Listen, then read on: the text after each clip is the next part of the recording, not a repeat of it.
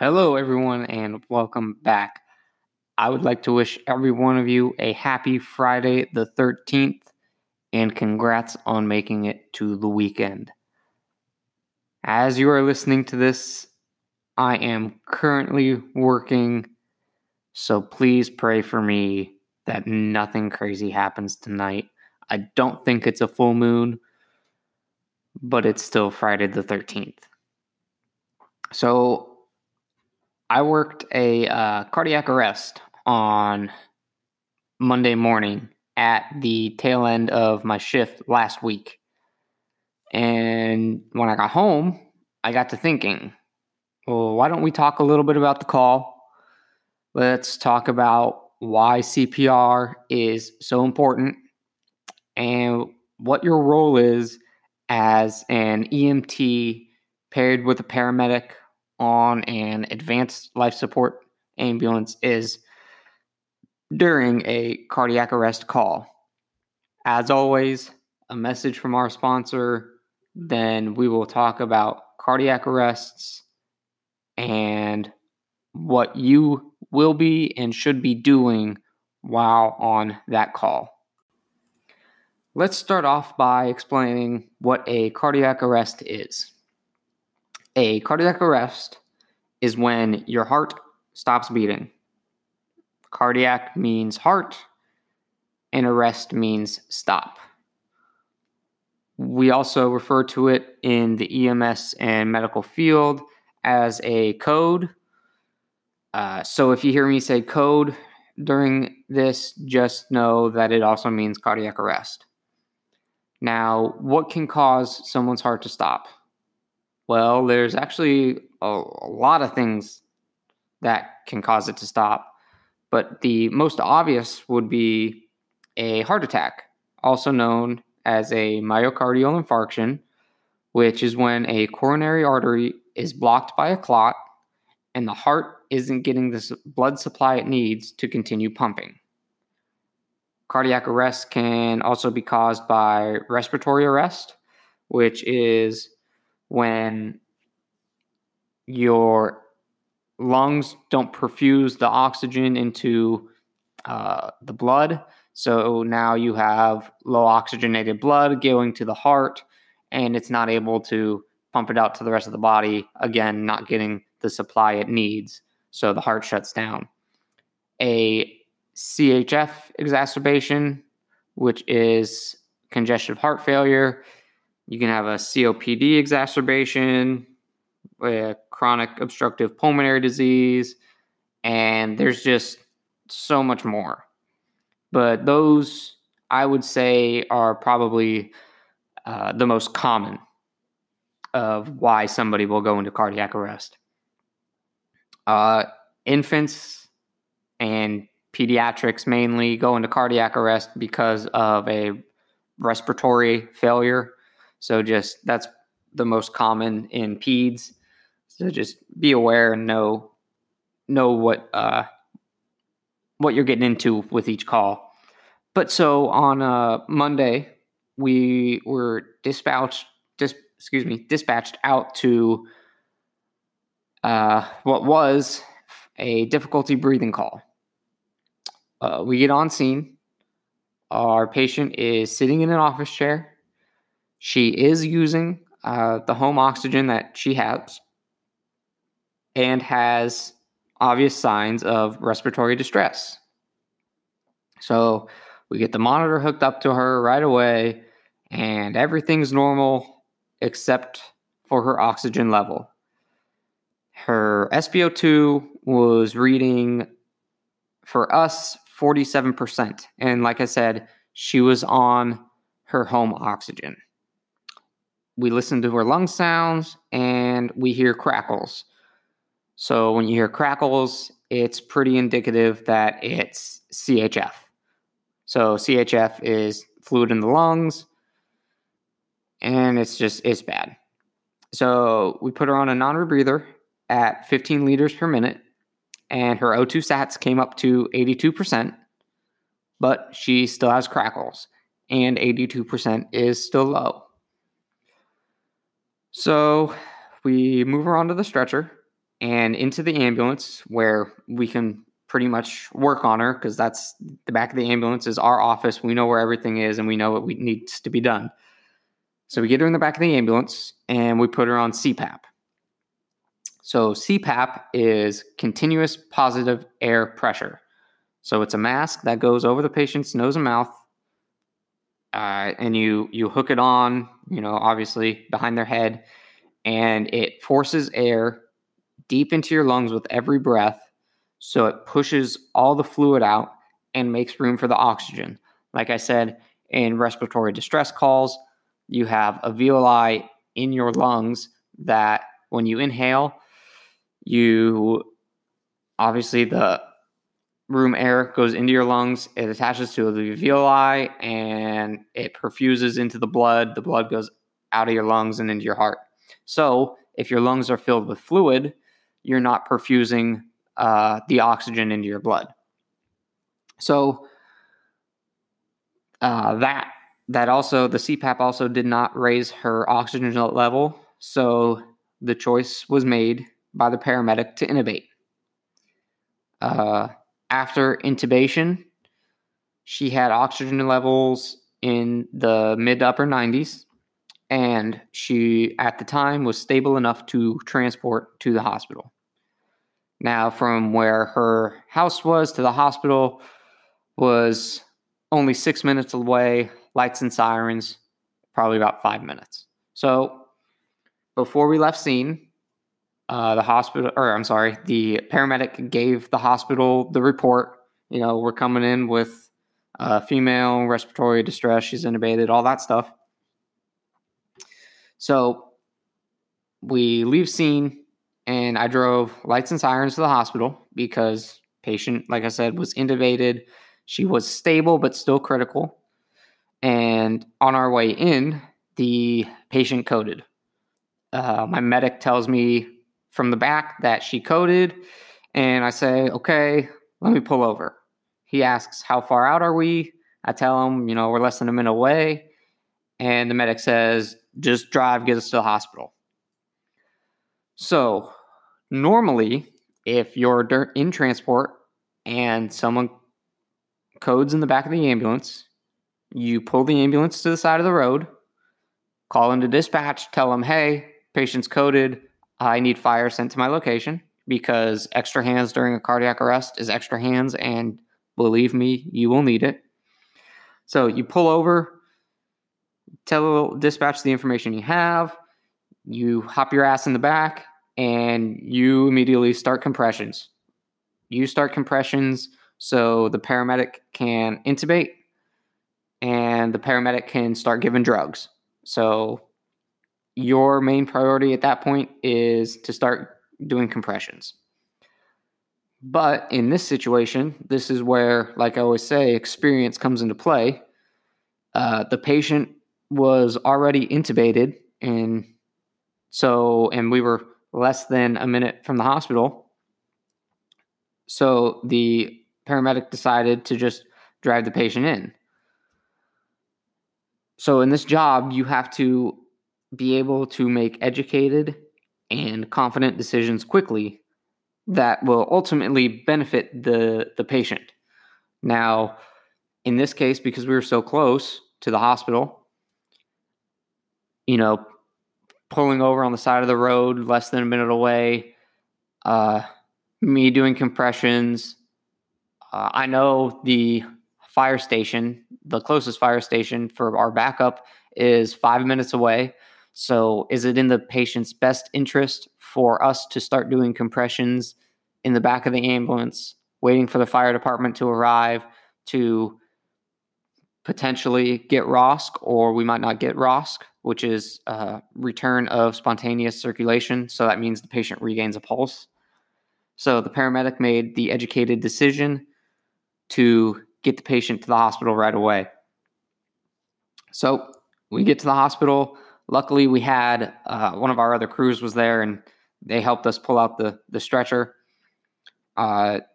So I took over compressions for the paramedic who was doing the compressions. He was bagging the patient, and we wheel the patient into the room. We move the patient onto the hospital bed where I continued CPR. And the doc gave 2 rounds of epi, and the patient regained a pulse. So, why is CPR so important? Well, when you do CPR, you are pumping the patient's heart, creating that blood circulation throughout the body. You are acting as the heart. And good compressions, deep compressions, fast compressions are what is going to save someone's life. And it's ultimately going to give your patient the chance to live. Like I said, that's why deep and fast compressions are so important. So, and you can't, don't be afraid, okay? Your patient, if they go into cardiac arrest and you need to do CPR, your patient is dead. They cannot feel anything. So, break ribs, okay? I cringe every time I hear it.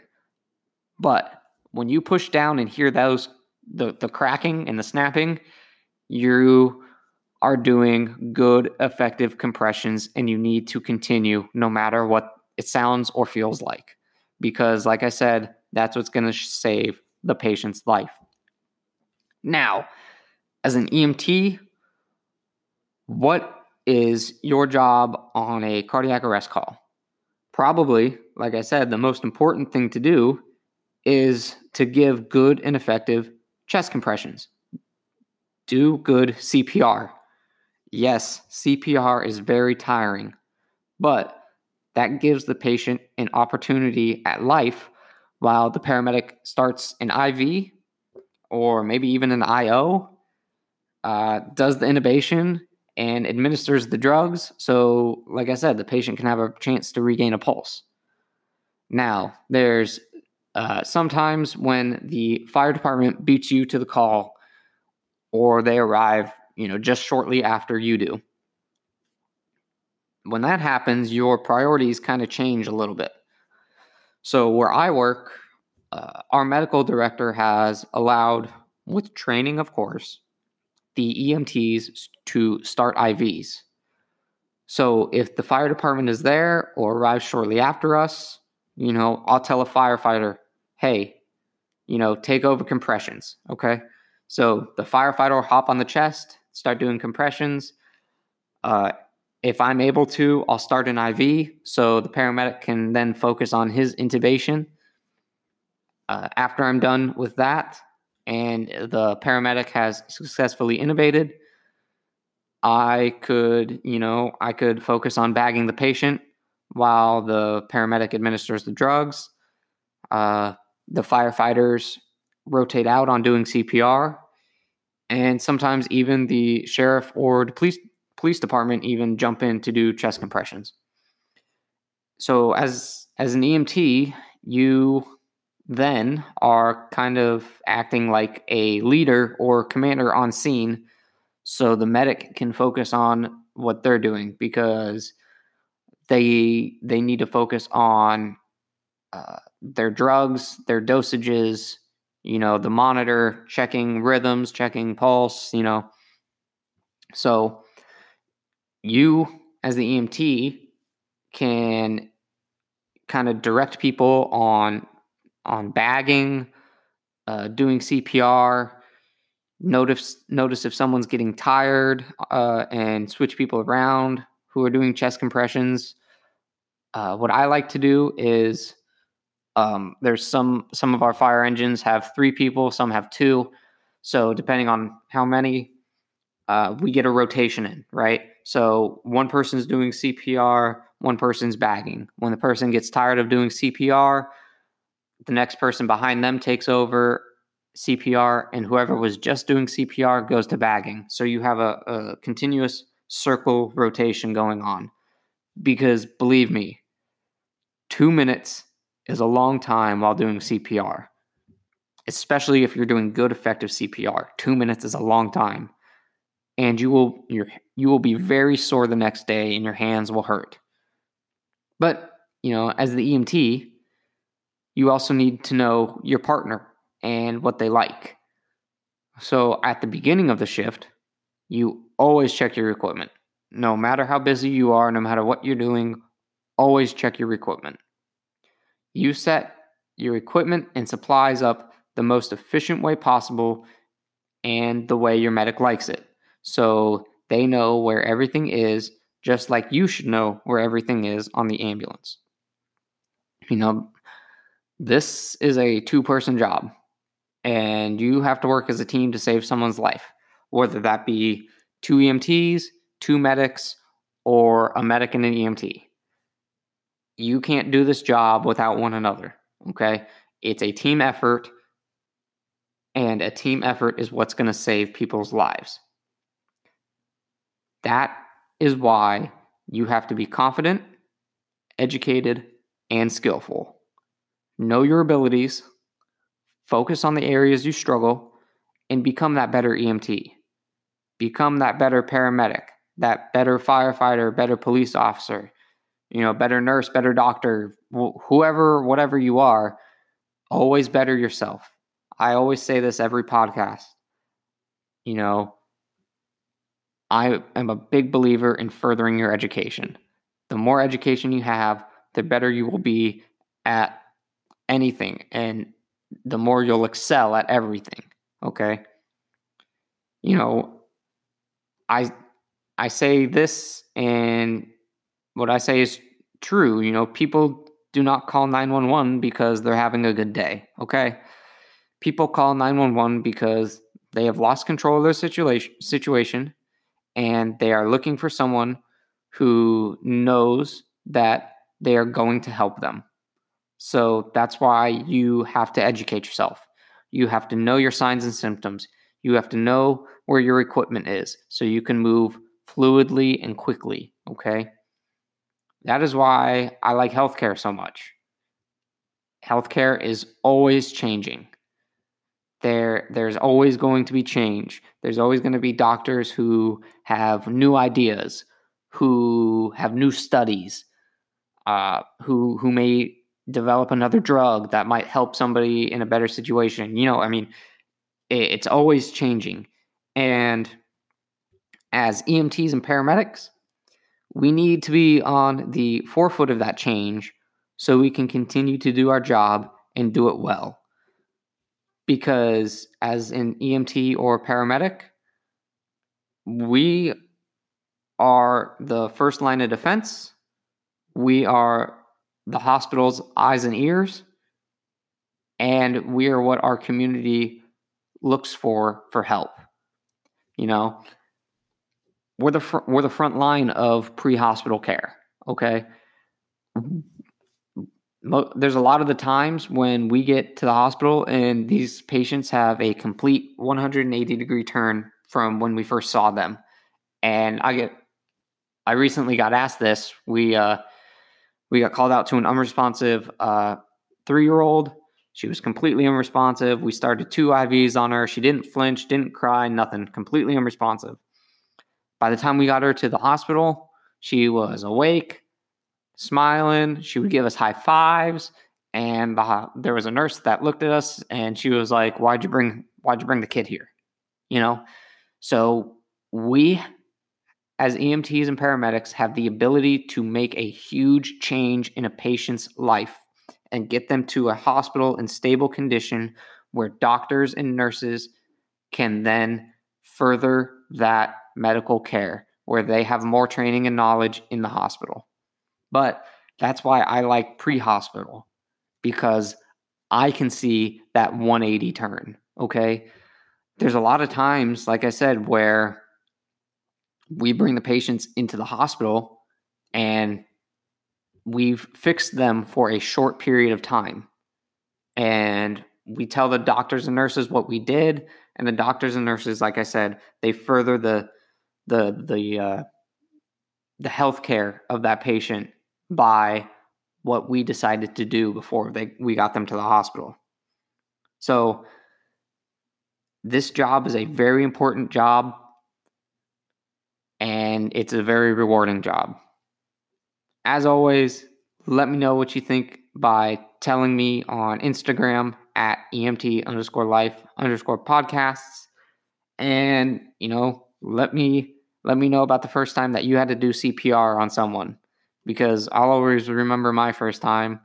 I was an EMT student, and my clinical was first time doing CPR, and I will never forget it. It was really scary, and I look back on it now, and I just thank my school that I went to, because they did a tremendous job in preparing me to become an EMT and to become a good EMT. So you can also give this podcast a rating on whichever listening platform you listen on. It will only help this podcast grow. So that's what I'm hoping for. I'm hoping for a growing podcast and a more interactive podcast. I just want more people to listen. Hopefully, they can educate themselves a little bit by listening to me. If you have any questions, like I said, go to Instagram and let me know. I'll try to answer them to my best abilities.